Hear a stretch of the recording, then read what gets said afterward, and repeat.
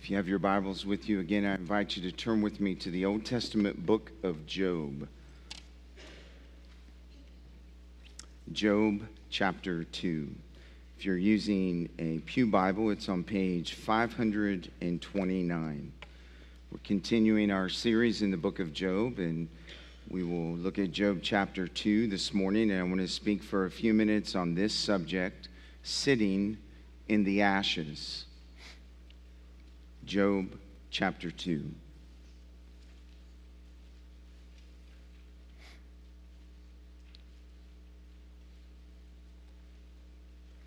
And this is what the Word of God says. Again, there was a day when the sons of God came to present themselves before the Lord, and Satan also came among them to present himself before the Lord. And the Lord said to Satan, "From where have you come?" And Satan answered the Lord and said, "From going to and fro on the earth, and from walking up and down on it."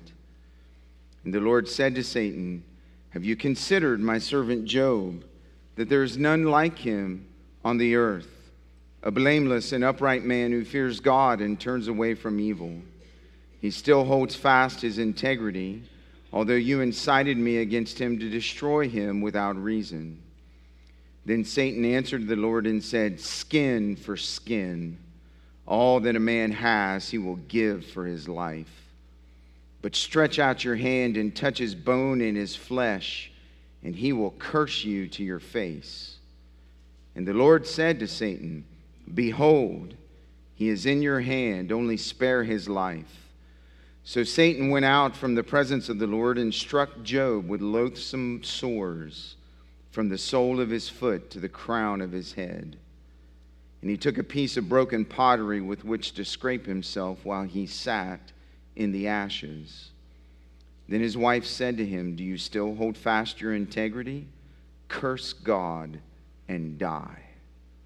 But he said to her, "You speak as one of the foolish women would speak. Shall we receive good from God, and shall we not receive evil?" In all this, Job did not sin with his lips. Now when Job's 3 friends heard of all this evil that had come upon him, they came each from his own place: Eliphaz the Temanite, Bildad the Shuhite, and Zophar the Naamathite. They made an appointment together to come to show him sympathy and comfort him. And when they saw him from a distance, they did not recognize him. And they raised their voices and wept, and they tore their robes and sprinkled dust on their heads toward heaven. And they sat with him on the ground 7 days and 7 nights, and no one spoke a word to him, for they saw that his suffering was very great.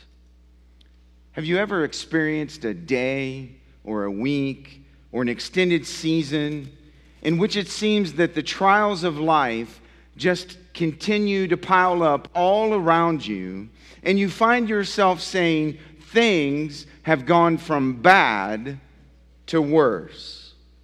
As we transition from Job chapter 1 to Job chapter 2, the events of Job's life move from bad to worse. In the opening scene of chapter 2, the narrator, employing almost identical language as that of chapter 1, pictures God and Satan resuming their dialogue regarding Job. Satan, not content with Job's suffering, hurls another accusation against both Job and God. In response, God grants Satan permission to inflict more suffering on Job. And as Job's sufferings reach their pinnacle, the narrator reveals that there are both negative and positive responses to suffering. When it comes to the subject of suffering, one of the most difficult areas to navigate correctly is one's response both to suffering and the sufferer. And as we examine this chapter together, we will see the response of Satan to suffering, the response of Job's wife to suffering, the response of Job to suffering, and the response of Job's friends to suffering as Job sits in the ashes. Notice with me, first of all, in verses 1 through 8, the response of Satan to suffering. His response is manifested in 4 ways in these verses. In verses 1 through 3, we see Satan's persistence. The Bible says, "Again, there was a day when the sons of God came to present themselves before the Lord, and Satan also came among them to present himself before the Lord. And the Lord said to Satan, 'From where have you come?' And Satan answered the Lord and said, 'From going to and fro on the earth, and from walking up and down on it.' And the Lord said to Satan, 'Have you considered my servant Job, that there is none like him in all the earth, a blameless and upright man who fears God and turns away from evil? He still holds fast his integrity, although you incited me against him to destroy him without reason.'" Now you'll notice there's no indication in the text about the amount of time that lapses between the events of chapter 1 and the events of chapter 2. In these first 3 verses of Job chapter 2, a second heavenly scene unfolds. And once again, notice carefully, we are given a perspective on Job and his sufferings that Job never receives. And this is yet another way that you and I can relate to Job. Just as Job's perspective was limited throughout his suffering, your perspective and my perspective is limited in our suffering. However, when we are in the midst of the trial, we must remember what Job remembered, that God is involved in our suffering, that our affliction is never meaningless, and that it is always connected to God's eternal purpose for our lives. Now you'll notice that the narrator tells us in verse 1 that there was another day when the sons of God came to present themselves before the Lord, and Satan also came among them to present himself to the Lord. This repeated scene, just like the one in chapter 1, was another time of reporting by the angels. And like chapter 1, during this time of briefing, Satan also came and presented himself before the Lord. In verse 2, you'll notice that God once again asks Satan where he has been. And once again, Satan responds, saying, "From going to and fro and on the earth, and from walking up and down upon it." Satan's answer here, just as he did in chapter 1, reminds us that this world is the arena where Satan wreaks chaos. Cast down to earth with a third of the angels, Satan prowls around like a roaring lion, stalking prey and devouring victims, and he will continue to do that until the day he is finally placed into the bottomless pit of eternal destruction. But we must remember that the devil is not yet in hell. He is still very active, roaming the earth, bent on destroying lives. And we see that again here in chapter 2. You'll also notice that once again in verse 3, it is God who brings up the subject of his servant Job. And he repeats and reaffirms the fourfold description of Job's character that he revealed in Job chapter 1 and verse 8. But you'll also notice a difference in this description in verse 3. God also emphasizes that in spite of all of the calamities that Job has experienced, Job still holds fast his integrity, even though Satan incited him against Job to destroy him without reason. The word incited stands out in this passage. It means to stir or to allure someone to a course of action that they would not normally take. In other words, what God did in allowing Satan to afflict Job was not a normal course of action for him. God's treatment of Job here is the exception, not the rule. So then this begs the question that we have to ask of the text, right? Does this mean that God's will and God's purposes can be influenced by Satan, and that Satan can alter God's plan and purpose for our lives? And the answer is emphatically no. As you will see in this text, God is absolutely sovereign over all things, including Satan. And therefore, it is God who is ultimately responsible for Job's suffering. And although Satan attacks Job, and although Satan attacks God, and although Satan accuses Job, and although Satan accuses God, look carefully at verse number 3. God affirms in this verse that He is the one who is ultimately responsible for Job's suffering. And while God is in charge and sovereignly permits Job's suffering, the text also makes clear that Satan is the villain. That Satan is the one who incites God. And so the point of these first 3 verses is to make 3 truths crystal clear to us. Number 1, God is always in control. Number 2, Satan is guilty of wickedness. And number 3, Job's suffering was not a result of sin. Satan's persistence. In verses 4 and 5, we see Satan's persuasion. The Bible says, "Then Satan answered the Lord and said, 'Skin for skin, all that a man has he will give for his life.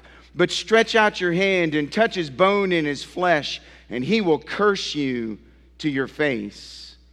The response of Satan in verses 4 and 5 is similar to his response in Job chapter 1, verses 9 through 11, in that it was an attack both on Job and God. Satan, the accuser of Christians, charges Job in verse number 4 of being selfish, saying to him, "Skin for skin, all that a man has, he will give for his life." This phrase, skin for skin, is a proverbial saying. It's used to describe a bartering or trading of animal skins, one for another. And the second phrase in verse number 4 helps us understand this proverb. Because Satan says, "Skin for skin," and then he says, "All that a man has, he will give for his life." And Satan's point and accusation concerning Job here is simply this: that Job was really not a man of integrity. He was willing to endure the loss of his animals, the loss of his servants, and even the loss of his children, if it meant he could preserve his own life. Satan was accusing Job, saying that Job was willing to sacrifice everything that he had to save his own skin. Skin for skin. According to Satan, Job is all about self-preservation. And if given the opportunity to choose between his estate and his family and his own health, Job would choose his own health over everything else. He's not really a man of integrity.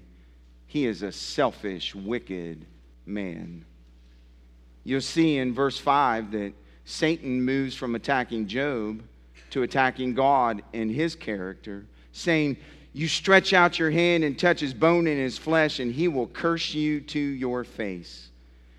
And with this statement, Satan was once again telling God what he told him in chapter 1, that the only reason Job worships you, God, is because you bless him and protect him. And if you remove the blessing, he will no longer serve you and he will no longer worship you. Just watch and see, God. Stretch out your hand and touch his bone and touch his flesh, and you'll see that Job will curse you to your face. One of the most prominent commentators on the book of Job. He authored 3 volumes, describes what Satan is saying in this way. It's very powerful. God, only when you strike at the man's life will you see of what temper he really is. He has given up his possessions in exchange for his life. But now that he has only his life, attack that, and you will find that Job attacks you. And he attacks you in the only way he can, by cursing you to your face. Satan's words were a full frontal attack on God and his character, because they imply that God really isn't worthy of worship for who he is.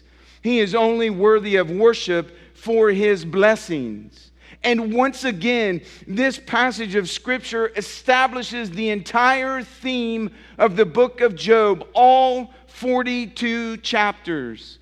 The question that Job will face, and the question that all of us will face, is simply this: is God truly worthy to be loved, obeyed, and worshiped for who he is? Or do we only worship him for his blessings? If all of his blessings are taken away, will God himself be enough? When you and I experience suffering and loss, and it makes no sense to us, will we still worship the Almighty God? In verse 6, we see Satan's permission. The Bible says, "And the Lord said to Satan, Behold, he is in your hand, only spare his life." And in this verse, we are once again reminded that no matter what happens in this world, and no matter what happens in our lives, God is on the throne, and God has everything completely under control. You and I need to remember this morning that Satan is powerful, but he is not all powerful. He could not attack Job's possessions without God's permission. And in verse 6, he cannot attack Job's person without God's permission. And you'll notice in verse 6, just as in chapter 1, that God not only took down the hedge around Job, but he also set boundaries around Satan's activities. Satan was allowed to touch Job's bone and his flesh, but Satan could not take his life. We need to remember this morning that God is sovereign over the affairs of the angels. God is sovereign over the affairs of human beings. And his sovereignty is seen in that he is the one in whom the sons of God come and present themselves, including Satan. God is so sovereign that he is the one who initiates the conversation with Satan concerning Job. God is so sovereign that he takes full responsibility for Job's suffering in verse 3. And God is so sovereign that he limits how far Satan can go. The doctrine of the sovereignty of God is a mystery. But listen, friends, it's a comfort. The sovereignty of God gives us hope in the midst of the most horrible hardships and suffering of life. Because God is sovereign over these things, he is able to bring unimaginable good out of immense suffering. You and I struggle with this truth. And we struggle with it because we are limited in our wisdom. We're limited in our understanding. We are limited in our perspective.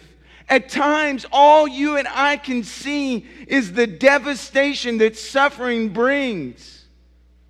And the suffering blinds us at times from seeing how God uses suffering for our good.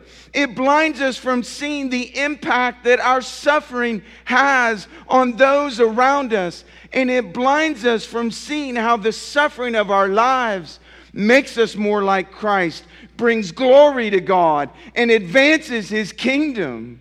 And that's why, friends, you can find comfort and rejoice in the sovereignty of God. And I would submit to you this morning that there is a direct correlation between your view of God and the way you respond to suffering. I would leave you in this section of the text with this question.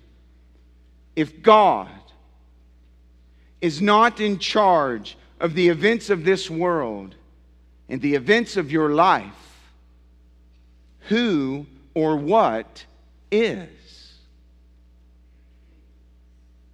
Is there anything that is higher and greater and better than the Almighty? Is there anything wiser? Is there anything more glorious than Him? If He is not the one you look to, if He is not the one you rest in, if He is not the one in which you find answers, who or what is? Do you really believe He's sovereign and in charge? In verses 7 and 8, we see Satan's persecution. So Satan went out from the presence of the Lord, and he struck Job with loathsome sores, from the sole of his foot to the crown of his head. And he took a piece of broken pottery with which to scrape himself while he sat in the ashes. With God's permission, the text says Satan went out immediately from the presence of the Lord, and he renewed his attack on Job in verse 7 by striking him with sores from the sole of his feet to the crown of his head.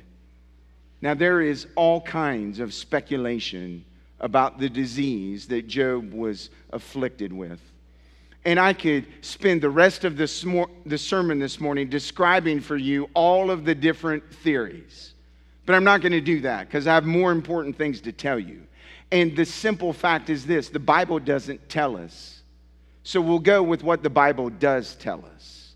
And the Bible tells us that Job was afflicted with sores that covered his entire body, from the sole of his feet to the crown of his head. These sores are literally translated in some translations boils. Refers to a skin infection that oozed pus.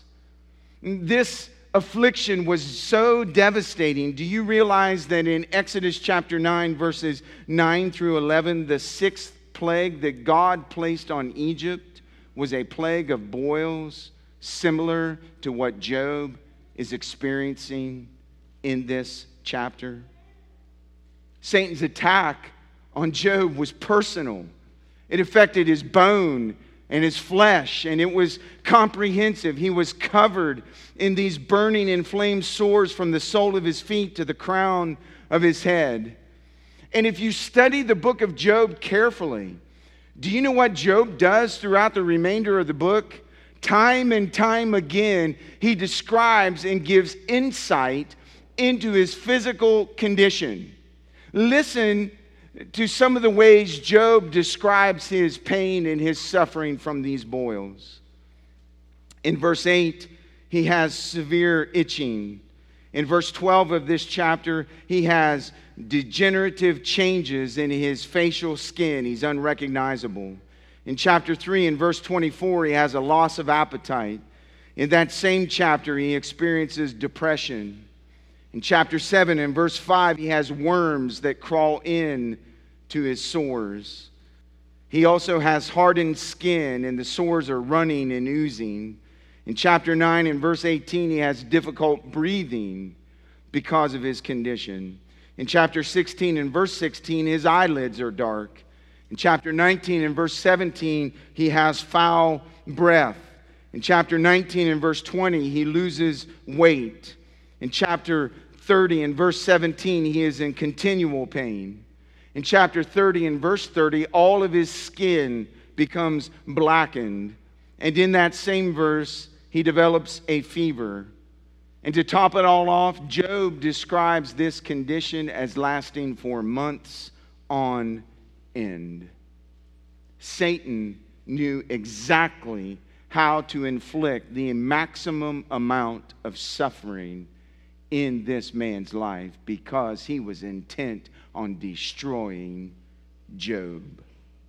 And according to verse 8, if you see in the text, the only relief that Job could find was taking a broken piece of pottery and scraping the boils with it. You'll also notice in this verse that the presence of these sores all over Job's body has rendered him an outcast to society. And by attacking his bone and his flesh, Satan has isolated Job from the rest of his community. And now, as verse 8 says, he sits in the ashes, scraping his body with broken pottery. Now, you have to understand and appreciate the picture that the narrator is describing for us in verse number 8. This ash heap in which Job was sitting on referenced the local dump in Middle Eastern cities. It was a location outside the city where the garbage and human waste were dumped. And occasionally, as a means of sanitation, they would go out to the dump and they would burn all of the waste and all of the garbage. And the fire would leave ashes that would harden over time, and eventually, as more and more fires were burnt, the mound of ashes would rise higher and higher and higher, so that from a distance, as you were walking to the dump, you could see the pinnacle of the ash heap. And that's where the outcasts of the community, that's where those who had an unrecognizable illness or disease were sent to quarantine away from everyone else. And the Bible says it was there that Job sat on top of all of those hardened ashes, isolated by himself, an outcast of society, scraping himself with pottery. This was the ultimate humiliation for Job. The one who was known as the greatest among all the people of the East now sat on the ash heap, surrounded by dogs who were fighting for scraps of food. And there he is, sitting in the ashes. Listen carefully to your pastor this morning, church. This passage and these verses that I've just described and explained to you are a stinging rebuke to the false teaching known as the prosperity gospel. It's a form of teaching that claims that it is God's sovereign will for all of his people's lives to be healthy and to be wealthy. And that if you're not experiencing health and if you're not experiencing wealth, it's because you don't have enough faith, and it's because there is unconfessed sin in your life. And I would say to you this morning that when prosperity preachers, if they ever touch on the book of Job, they say Job's suffering was a result of his sin. And I've shown you through the text of the Word of God that that is not true. They have no answer to the suffering of Job because they don't have the true gospel. And you say, Pastor, why are you getting all excited about the prosperity gospel? Because there are people watching from home. There are people in this room who suddenly believe that what they proclaim is true. That there's something wrong with God if you're sick or you're suffering. That the reason why you're not healed is because you don't have enough faith. That the bottom answer to every means of pain and affliction in your life is sin. Job teaches us that that's not true. God does heal, but it may not be His will to heal you in this life, but in the life to come. In fact, I will tell you this morning that it just might be God's will to use your illness and your suffering as a vehicle and a means to take you to glory in His presence. Are you okay with that? This is why you have to hold on to the doctrine of the sovereignty of God. The Lord Jesus Christ has secured our healing, and He has secured our wealth, and He has defeated Satan through His death on the cross. As a result, you and I are rich. We are blessed with every spiritual blessing in the heavenly places in and through the Lord Jesus Christ. Our forgiveness and our salvation is secure, and our suffering will one day end, and we will never experience pain, sorrow, or loss again, and Satan will be cast into hell forever. And there is no false gospel that can give you that kind of hope. It can only be found in Christ. So we not only see the response of Satan to suffering, we see in verse number 9 the response of Job's wife to suffering. Now look carefully at the text. Then his wife said to him, "Do you still hold fast your integrity? Curse God and die." When severe trials come, often the only thing, humanly speaking, that keeps us going is our spouse or someone close to us, like a good friend. And it's in those times of hardness that we're drawn closer together. But you'll notice in verse number 9 that the one, humanly speaking, that Job depended on the most abandoned him in his time of need. First, she asked Job a question. Do you still hold fast your integrity? And with this question, she is paying tribute to Job's tenacious faith. And she uses the same words, notice carefully, that God uses to describe Job in his response to suffering. That Job, in the eyes of his wife, indeed is a man of integrity. And then she gives him some counsel. Do you see it? Curse God and die. Now, do you know what she's really saying to him when she tells him to curse God? It literally means that she's telling him to commit suicide. That Job, if you would just curse God, God will kill you. And it will all be over. Matthew Henry, the great Puritan writer and preacher, gave a powerful description of her words to Job in the midst of his suffering. He says, "Curse God and die. Live no longer in dependence upon God. Wait not for relief from Him, but be your own deliverer by being your own executioner. End your troubles by ending your life. It's better for you to die once than to always be dying. You may know despair now and of having any help from God, but if you'll curse Him, you can hang yourself and die." And you'll notice that her words, "curse God and die," are exactly what Satan accused Job of doing when God removed the props. And it's because of this verse and this phrase that Job's wife gets a bad rap. She's been called all kinds of things by all different kinds of commentators. But before we throw her under the bus this morning, I think we should pause for a minute and reflect a little deeper on the text. The family wealth was gone. She was no longer the first lady of Uz. and she had lost 10 children herself.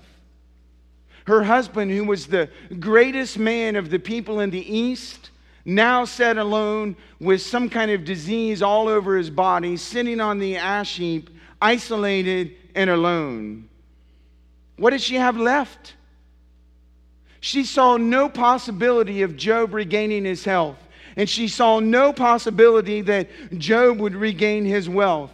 And listen, she's human.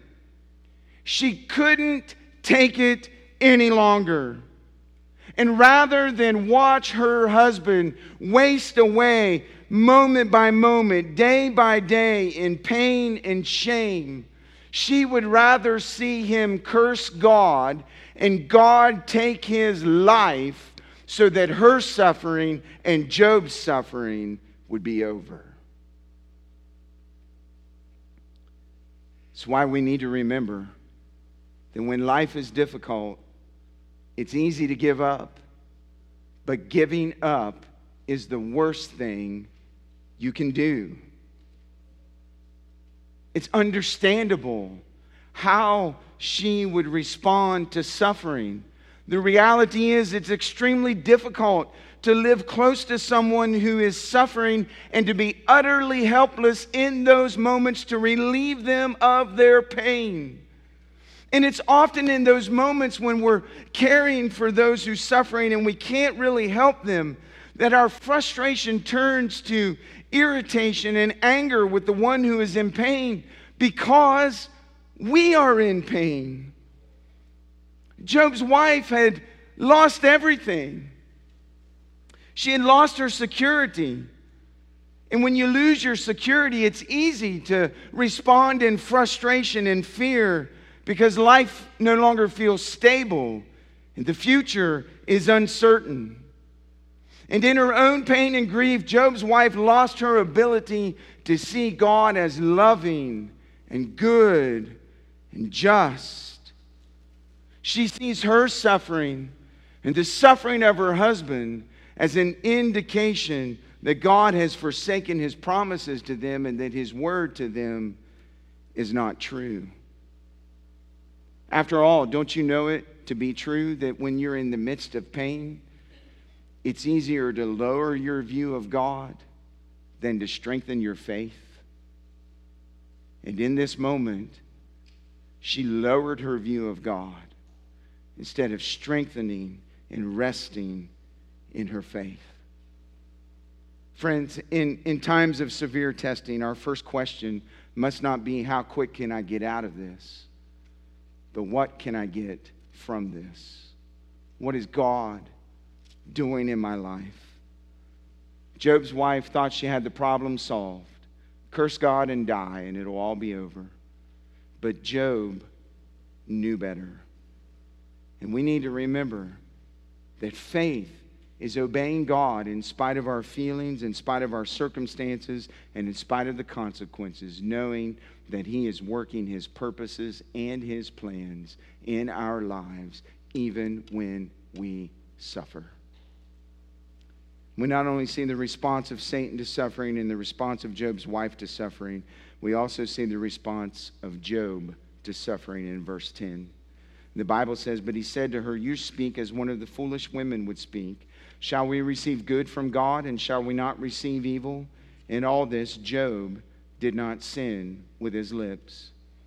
Instead of listening to his wife's advice, Job corrected her, telling her that she was speaking as one of the foolish women would speak. What was he saying to her? Well, this word foolish that he uses refers to someone who totally denounces the ways of God. She had totally denounced God's ways and purposes. And Job is saying to her, your remedy is foolish. You're acting like someone who no longer believes in God in the midst of your suffering. And after correcting her, in verse number 10, Job, in the form of a question, responded with one of the strongest statements of faith as it deals to God and suffering that has ever been uttered. Do you see it in the text? Shall we receive good from God, and shall we not receive evil.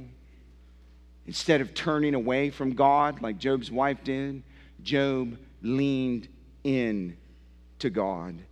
And Job's response to suffering at this point in the narrative can be characterized as the stance of a patient sufferer, one who is quietly waiting for God. That is what Job is doing in this moment. And he teaches us that when we're going through tough times, one of the things that we need more than anything else, listen, church, is patience. When we're under pressure, when we feel the weight of pain, if we are not careful, we can make poor decisions and end up responding in a foolish way, just like Job's wife. And the Apostle James helps us understand Job's posture of patience in suffering. He describes Job this way in James chapter 5 and verse 11. Behold, we consider those blessed who remain steadfast. You have heard of the steadfastness or the patience of Job, and you have seen the purpose of the Lord, how the Lord is compassionate and merciful. And in this verse, James elevates Job as a strong example of faith, as a strong example of patience in the midst of suffering, as a strong example of determined perseverance under trial. Have you considered the patience of Job in his suffering? But did you hear the rest of the verse? Even as he elevates Job in his patience in suffering, James implies that the whole situation in Job's life really isn't about Job. It's about God and his character. And that's why James says all of this was to reveal how the Lord is very compassionate and merciful. That's the point. How could Job be patient in suffering? Because God is compassionate and merciful. Because when we draw near to God, God draws near to us. Satan's attacks were intense and wicked. Job's trials were long and miserable, but God remained compassionate and merciful. And that is why Job says, shall we receive good from God? And shall we not receive evil? I've translated for you this way. Shall we not receive the blessings of God and the calamities at the same time? Do you see what's happening in the text, friends? Where does the good in life come from? God. Where do the calamities come from? God. Why?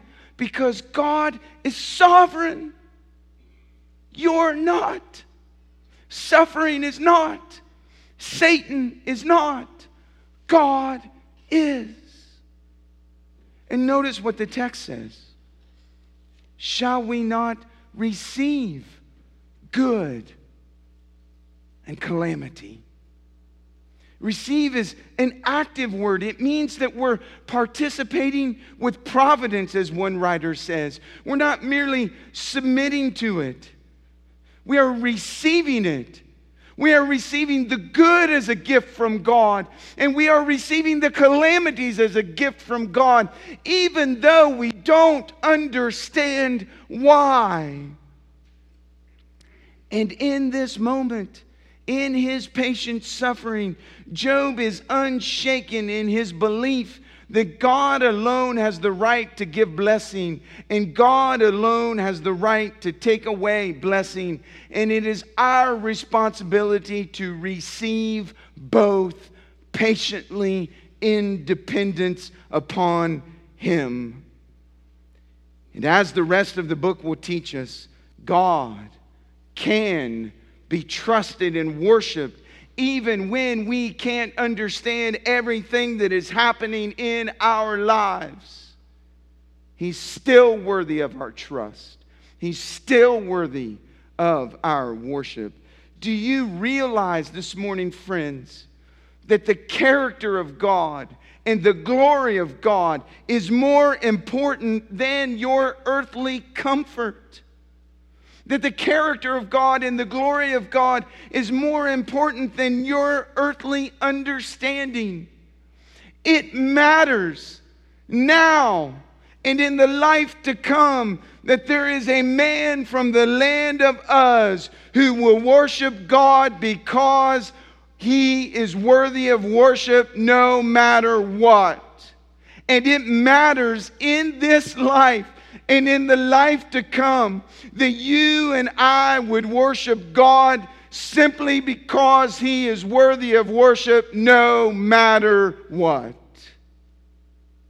And that is what Job did. Well, we see the response of Satan to suffering, the response of Job's wife to suffering, the response of Job to suffering. Finally, we see the response of Job's friends to suffering. They did three things. In verse number 11, the Bible says that they went to Job. You've all heard the phrase, Job's comforters. It's a familiar phrase used to describe those whose counsel doesn't help you. It makes you feel worse in the end. And most of the commentary surrounding Job's friends is negative, and we'll get to that in a few weeks. But here at the outset, they did some things right.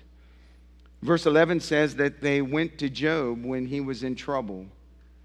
And this is significant because this took substantial effort on their parts. All three of his friends lived in three different locations. And they all heard the news, and they all contacted one another, and they made a plan to meet in a certain place and then to travel to Job together. And notice what verse 11 says. They did this to show him sympathy and comfort. The word sympathy means that they came to enter into and share in Job's grief. And the word comfort means that they came to ease his pain and his suffering. One commentator described their actions in verse 11 as the ministry of presence. This is so helpful in responding to suffering. He said presence is a service of vulnerability. To be present to others is to put oneself in the position of being vulnerable to what they are vulnerable to, and of being vulnerable to them. It means being willing to suffer what the other suffers, and to go with the sufferer in his or her own suffering. Presence involves exposing oneself to what the sufferer is exposed to, and being with the other in that vulnerability. The ministry of presence. And that's what Job's friends did. They became vulnerable to what Job was vulnerable to. And they went to Job as an act of sympathy and comfort. And here, notice, at least in the beginning, these friends didn't theologize. They didn't try to explain to Job all the reasons for his suffering through Wayne Grudem's systematic theology book. They didn't opine on all of the different reasons why God might have afflicted him. They went to Job and extended sympathy and comfort. Secondly, in verse 12, they wept with Job. When they saw him from a distance, they did not recognize him, and they raised their voices and wept, and they tore their robes, and they sprinkled dust on their heads towards heaven. You'll notice in verse 12 that Job was so affected by these sores, and they had taken such a toll on his body, that when his three friends saw him from a distance sitting on top of that ash heap, they could not recognize him. And when they got closer, they were so moved by the sight that they saw. Look at what the text says. They expressed the intensity of their grief by raising their voices in wails. They wept. They tore their robes from top to bottom as a sign of mourning, and they sprinkled dust all over themselves and threw it up towards heaven. And in these actions, they remind us that when someone is suffering, sometimes the best response we can give to them is to go to the ash heap, sit down in the ashes with them, and cry by their side. Finally, in verse 13, they watched Job. Now, this is an interesting verse. And they sat with him on the ground 7 days and 7 nights, and no one spoke a word to him, for they saw that his suffering was very great. Notice the narrator says that for 7 days and for 7 nights, no one spoke a word to Job because of the greatness of his sufferings. Many have commented that they made up for their silence later, as you will see, and they certainly did.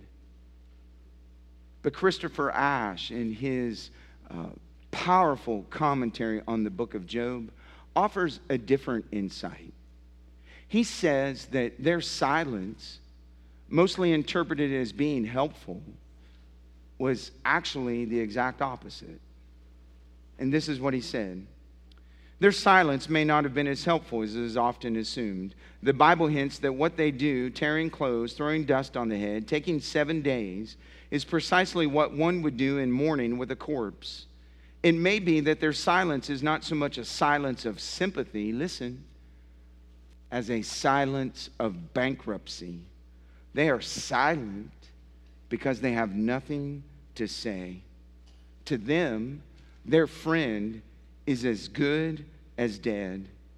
And if we translate it to our culture, it's as if they called for the hearse and the funeral home, and they sat by Job with an open coffin, waiting for him to die. There he is, all alone in his suffering. And one of the main lessons that we can learn from this chapter is that suffering is made worse by isolation. Job's life, as we've seen in Job chapter 1 and Job chapter 2, is like the peeling of an onion. His sufferings began with the outer layers of his life. His possessions and his wealth were gone. Satan then peeled another layer and brought those sufferings much closer by taking his children. Satan then peeled another layer and brought suffering even closer when he attacked Job's body with illness. But the worst part of his suffering was being isolated by his community, by his wife, by his friends. And in this moment, he feels that he's even being forgotten by God himself.